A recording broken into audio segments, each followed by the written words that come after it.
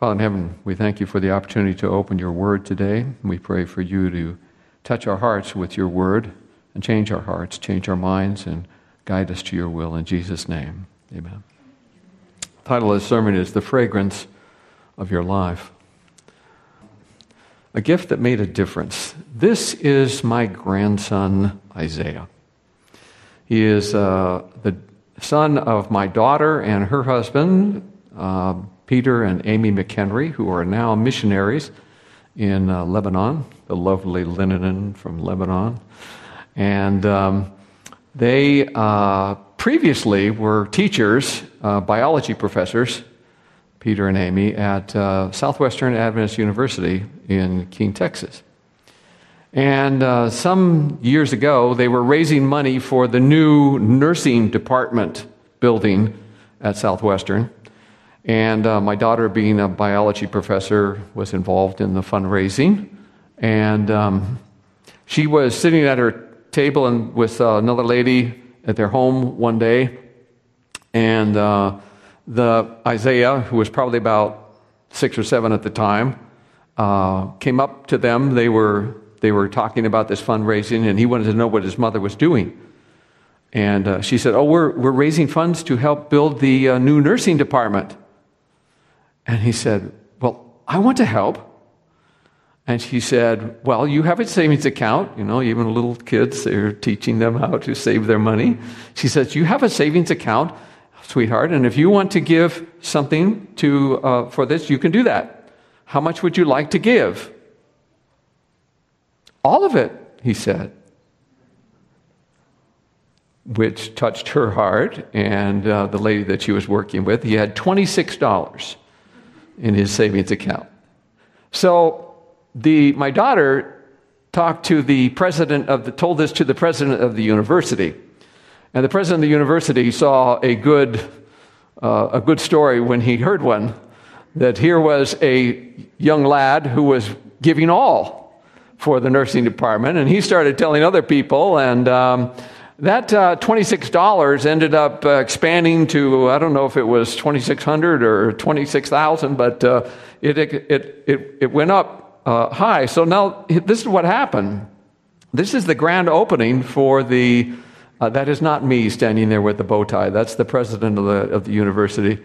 This guy right here, and but he's wearing the right kind of tie.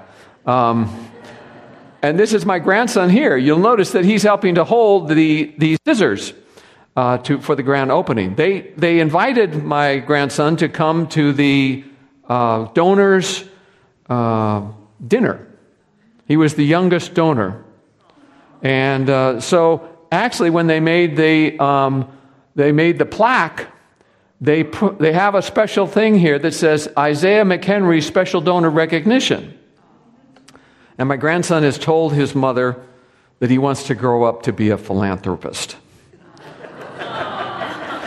So now he's on his way because what happened was that there's an addition to this story, and that is that when my daughter and her husband were there in Lebanon, they too, as Americans, received the stimulus checks that all of us received, and for a family with 3 children, boy, Tim, it's too bad that you're all grown up now. My brother Tim here has 11 children, but they're all grown. But if it had been the right timing, man, you would have. Always the timing.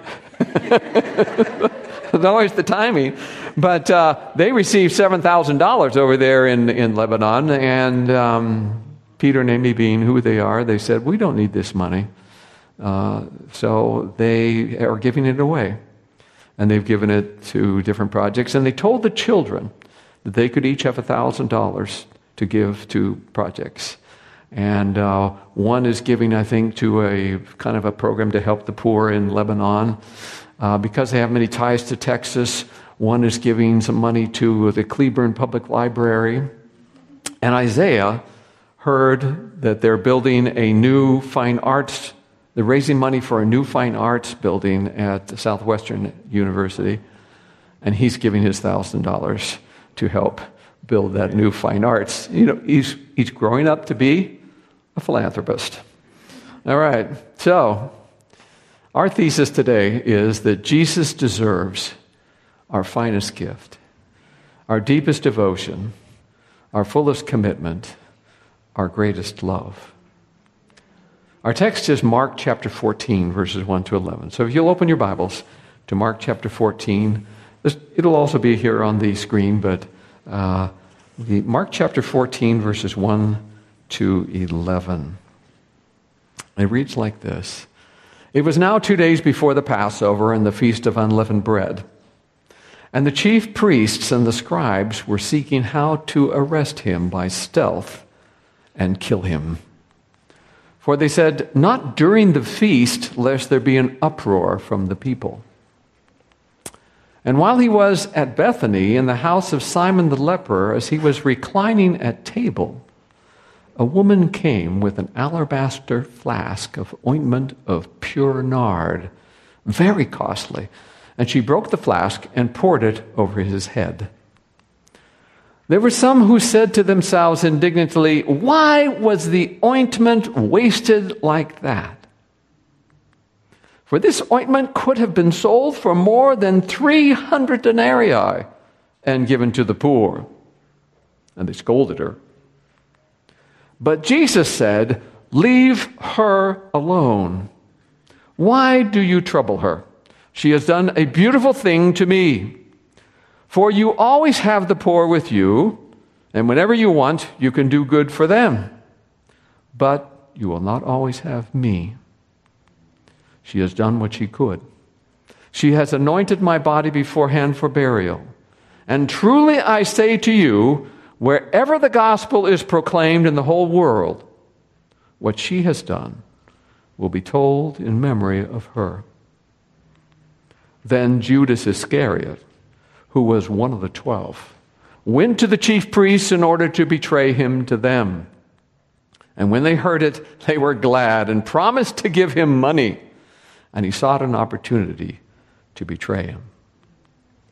This passage is the beginning of what is called the Markan Passion narrative. It runs from Mark chapter 14, verse 1 through the end of chapter 16. It is called the Passion narrative because it tells the story of the suffering of Jesus, with the word passion here referring to that suffering. This sermon is actually a series of sermons. I've been preaching on the Gospel of Mark for several years at my local church in Michigan, and we're finally now to the Passion narrative, the last section of Mark. Many people read just the story of the woman who anointed Jesus. But actually, it is tied together in Mark with the story of Judas betraying Jesus. These are two stories with one within the other. They're called sandwich stories. Now, the way this works is one story is begun, and then that story is interrupted by a second story. And then the first story is completed after the second one. So the second story is sandwiched in to the first one. Okay? This happens at least 6 times in the Gospel of Mark. So it's a rather interesting structure. The two stories stand in contrast with one another. And dramatized irony is set up between two different characters. They say, "How do you know that?" It was the subject of my dissertation. When I came to the seminary and I took the Gospel of Mark from Dr. Robert Johnston, who now is 90 years old and is still teaching. Amazing. If time should last, may I be like Dr. Johnston and still be able to teach at 90 years of age. But he said, this is a sandwich story. When we came to the first one in Mark chapter 3, I said, "Sandwich story? What's that mean?" And he said, "Well, scholars say that the two stories interpret one another." And I'm like, okay, so what does that mean? Well, when I came to write my dissertation, I decided eventually to do this. I analyzed these stories and came up with the concept of what was going on in them was that similar characters do opposite actions, or opposite characters do similar actions. And that these stand in contrast with one another. And typically they're teaching on either the subject of Christology or discipleship or both. And there's other characteristics that go part of it. And this is one of those sandwich stories, the second to the last one. So it's about Judas and this woman that are set in contrast with one another. They do very similar, they do very surprising actions. Both of them do surprising actions, but they do them for opposite reasons. What they're doing. Both do very surprising actions, but for opposite reasons. Judas betrays Jesus to his enemies, and Judas was one of Jesus' disciples. The woman is not named, but she honors Jesus with this precious nard. Judas agreed to betray Jesus for the promise of money. Now, how much did Judas betray Jesus for? You know what it was? 30 pieces of silver. That's right. Which gospel tells you that?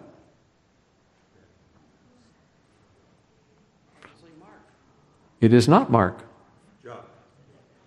John does not. It's Matthew that tells you. Okay?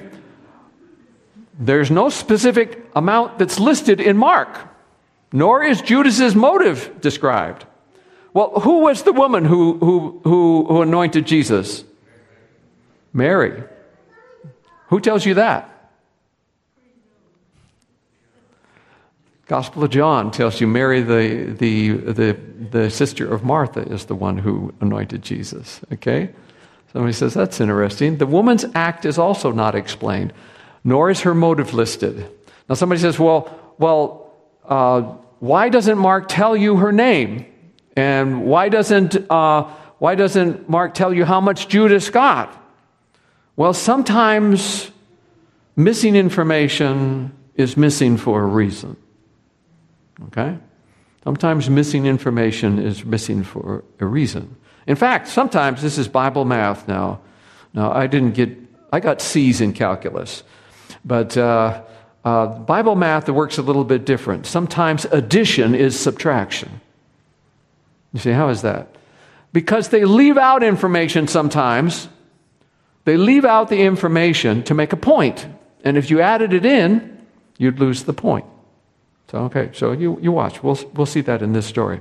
This is, by the way, a picture of the nard plant, the flower of the nard plant. And this is a picture of the roots of the nard plant.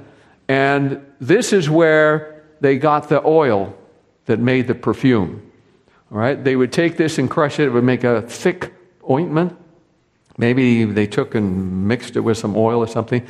This plant grows in Nepal in northern India, not in the Middle East. That's why it was so expensive. Had to come all the way from India, all the way from Nepal. So very costly. Her costly gifts seems rooted in deep love and devotion, even though it's not told. Jesus explains why she did it, but she never gives an explanation. In fact, she never speaks at all. Here from this book, Desire of Ages, page 560, she could not explain why she had chosen that occasion for anointing Jesus. The Holy Spirit had planned for her, and she had obeyed his promptings. Inspiration stoops to give no reason. An unseen present, it speaks to mind and soul and moves the heart to action. It is its own justification. Yes. I like what John 12, verse 3 says. The house was filled with the fragrance of the perfume. It's beautiful. The house was filled with the fragrance of the perfume. Again, Desire of Ages. She had sought to avoid observation, but the ointment filled the room with its fragrance and published her act to all present. Have you done something with such a wonderful fragrance in your life? It's an interesting question. Have you done something with such a wonderful fragrance? Any deed done to bless others is fragrant with the love of Jesus. I'm telling you today, my friends, that our world needs this fragrance. Our world is sick with hate. There's a war, a battle going on between the Palestinians and the Israelis right now. Our country is polarized. People on social media are just, fighting with each other. Our world needs the fragrance of the love of Jesus. And what happens is when your and my heart is filled with the love of Jesus, it overflows like a fragrant perfume and touches everyone around us. They take notice that we have been with Jesus. It's powerful. The guests, recognizing the extravagant gift of the woman, censure the giver. Now you say, why did they do that? Well, you see, when somebody makes such an expression, this perfume was worth more than 300 denarii. The denarius was a day's wage of a common laborer. So this is like a year's wages, more than a year's wages. And she broke it and poured it all out at one time. That was a lot. Now, they had not done this for Jesus like she had. And so, to cover their shame, they censure the woman. Many people started scolding her. Can you imagine? Here she had given such a gift to Jesus, and everybody else said how bad it was what she had done. The situation where you were embarrassed in front of a large group, you ever had that happen? You just wish the floor would open and you could escape, right? This woman just kind of wanted to just kind of melt away. Because you can imagine the fragility of her psyche at this point. She thought she had done something wonderful, and everybody else said it was terrible. And she was embarrassed and just started to slink away. And then Jesus spoke up. Jesus makes 3 statements about the woman's gift. Each statement has 3 points. Right? What did Jesus say? The first thing he said is, leave her alone. Jesus came to her defense. Leave her alone. Why do you trouble her? She has done a beautiful thing to me. The guest of honor stepped up to protect the one who had honored him, as no one else had. Statement number 2, you always have the poor. Now, some people misinterpret this to say, oh, we always have the poor, we always will, we can just forget the poor. That's not what Jesus meant. He said, you always have the poor, you can help them anytime. And guess what? You should. But you don't always have me. He was on his way to the cross. Right? You don't always have me. Here's the third statement. She did what she had. She did what she could, is the way it's usually translated. She's anointed my body beforehand for burial. And he says, here's the words he says, and truly, this is verse 9, truly I say to you, wherever the gospel is proclaimed in the whole world, what she has done will be told in memory of her. There are very few stories that appear in all 4 gospels.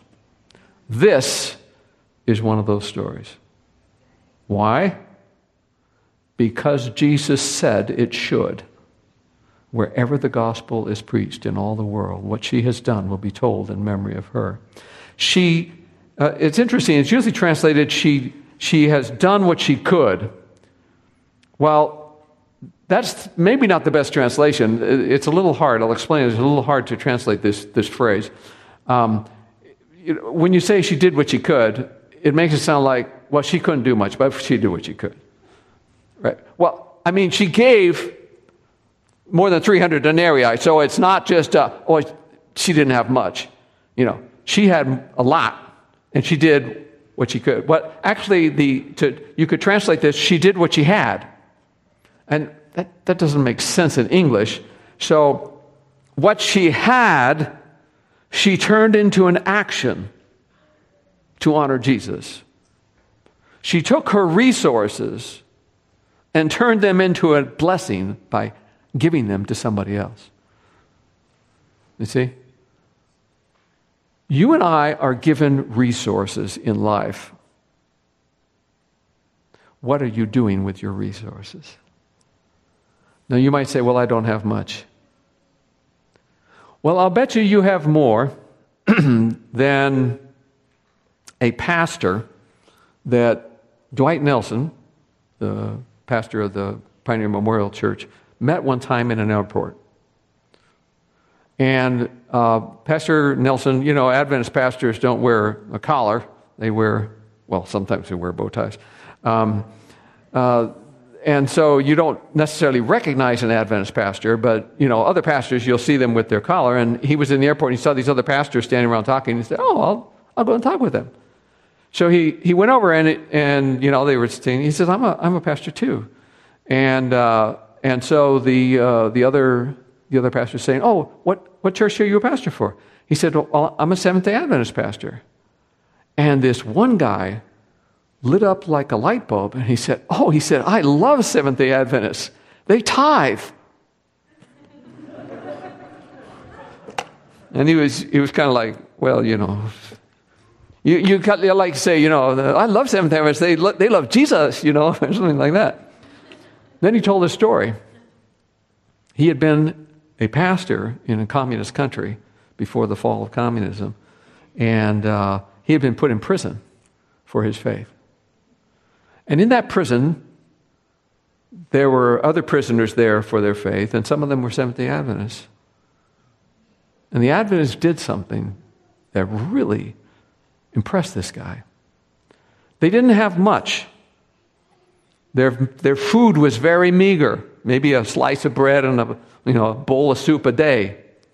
Every 10th meal, the Adventists would give it away to somebody else who needed it more.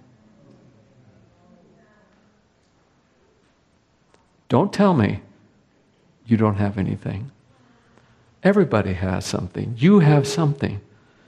And tithes and offering are this incredible way where God sets us free from the tyranny of our resources. Because I'm here to tell you that money is seductive. It'll grab hold of your life and it'll rule it if you're not careful. That's why God gave us the responsibility of returning tithes and offerings. And to do other gifts, to do other things, to take what we have and turn it into an action. To turn it into an action.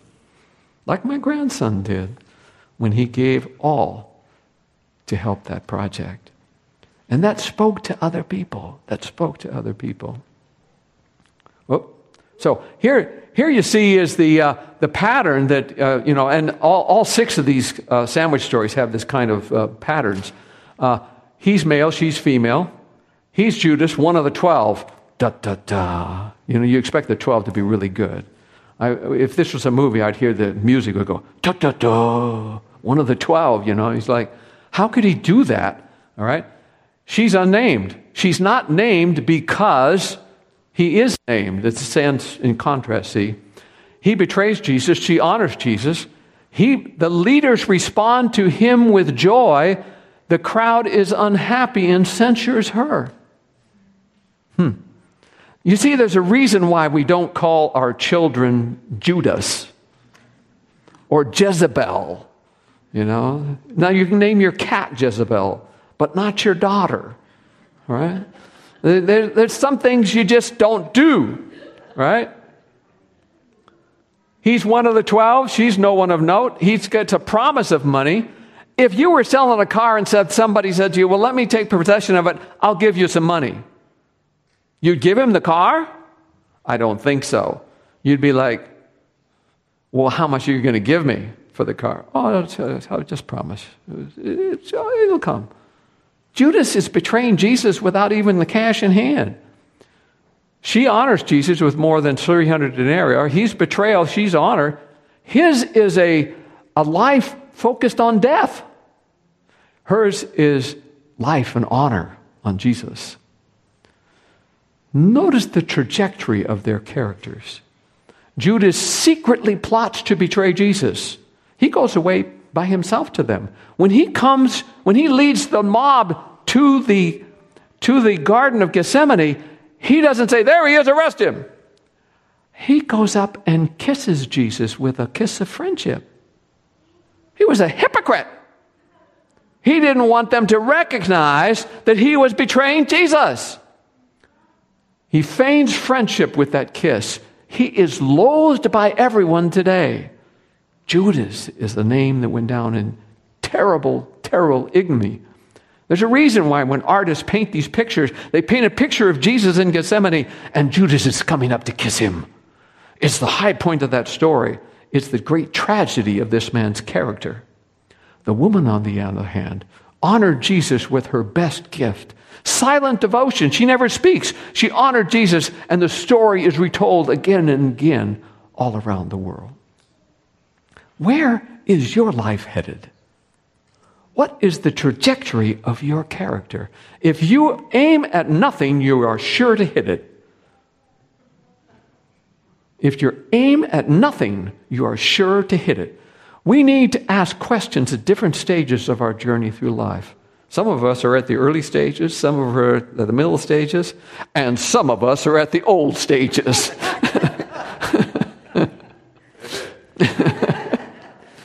Now, I used to teach ethics at Union College before I went off to the seminary where I teach New Testament, because ethics was my minor area, and nobody else was, I guess, there to teach ethics, and I was teaching ethics. And I also happened to be a cellist. The two are not related, except for the fact that I went on tour with a string quartet. We would miss class 1 day per semester. How many days? 1 day per semester. And when I was gone, I would give the students a assignment to do, a 1-page assignment. I came up with, it's like God struck me with inspiration for a couple of these. One was a prayer assignment, where they could either read a couple chapters on prayer and a couple books, or they could pray for half an hour straight, and then write a 1-page report on the experience. And I would tell them, now, if you think it's legalism to pray for half an hour, please do the other assignment, because I don't want you to, fall into legalism. But most of them would try out the half hour of prayer, and I got amazing reports back from my students. But the other one I gave to students was like this, and this was like my ethics students. I'd say, all right, I want you to, it's a 1-page report, what are your 3 most important values in your life?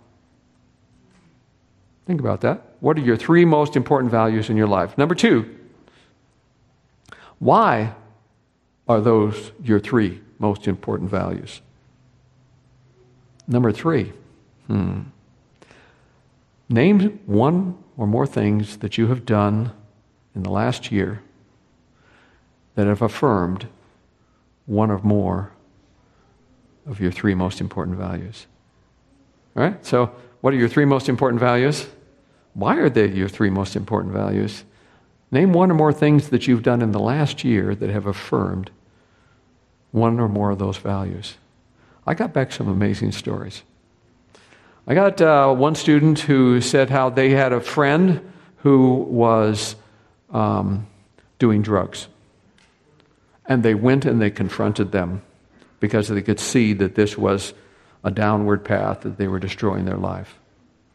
I had another student who talked about how a credit card company had made a mistake of something like $100 in their favor on the credit on their credit statement, and they called the company up.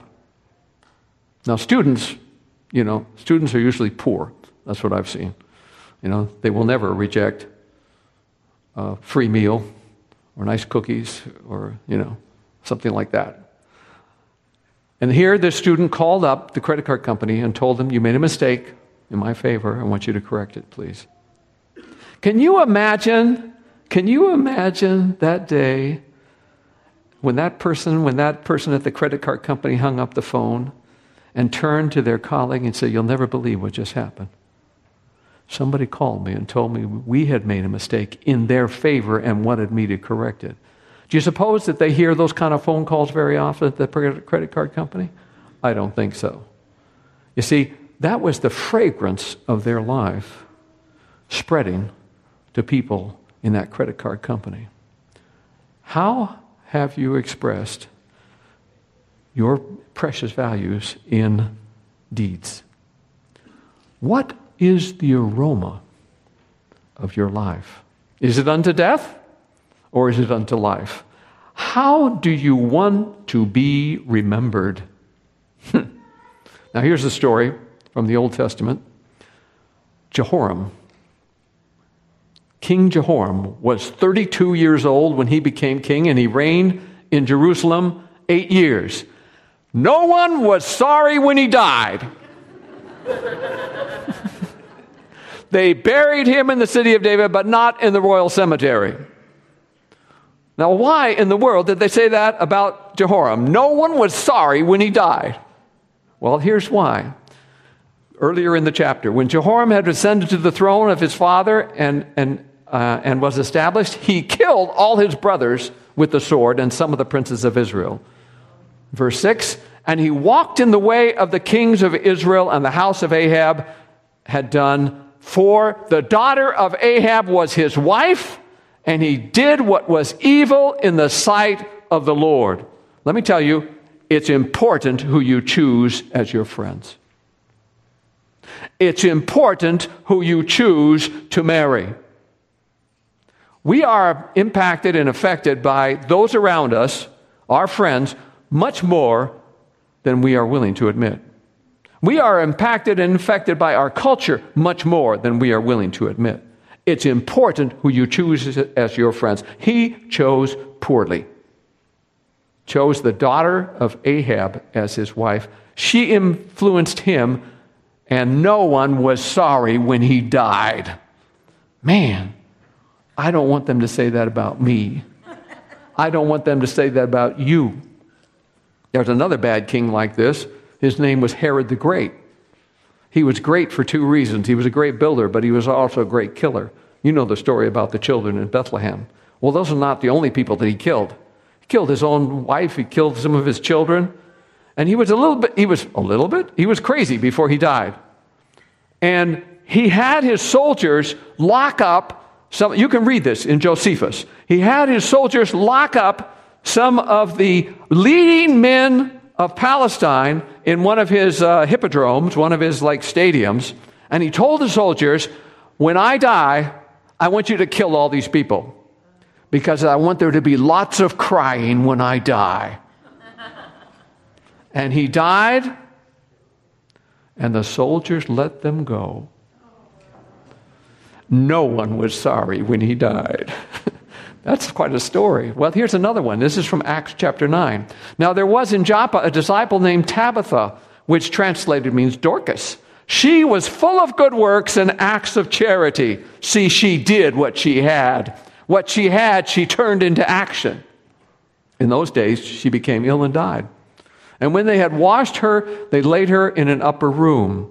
Since Lydda was near Joppa, the disciples, hearing that Peter was there, sent 2 men to him, urging him, please come to us without delay. So Peter rose and went with them, and when he arrived, they took him to the upper room. All the widows stood beside him weeping, and showing tunics and other garments that Dorcas had made while she was with them. Now, it's still true today. Men don't know what to do when a woman cries. Now, that's the impact of the woman's tears. Here's what Peter did. But Peter put them all outside and knelt down and prayed. And turning to the body, he said, Tabitha, arise. And she opened her eyes, and when she saw Peter, she sat up. And he gave her his hand and raised her up. Then calling the saints and widows, he presented her alive. Now compare these two. Which will it be in your life, Jehoram or Dorcas? A life no one missed, or a life everyone missed? A life of grasping like Judas, or a life of giving like Mary? What is the trajectory of your life? Where are you headed? Please, today, sometime, take a while. Think it through. Where are you headed? What is the fragrance of your life? Jesus deserves our finest gift, our deepest devotion, our fullest commitment, our greatest love. And then our lives will be fragrant with his love. Let us pray.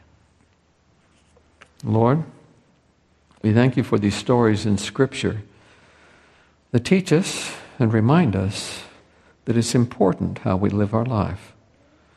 That we should take time to be a blessing to other people, to let your love fill our hearts and overflow in a fragrance of joy and blessing to everyone we come in contact with. We pray this in Jesus' name. Amen.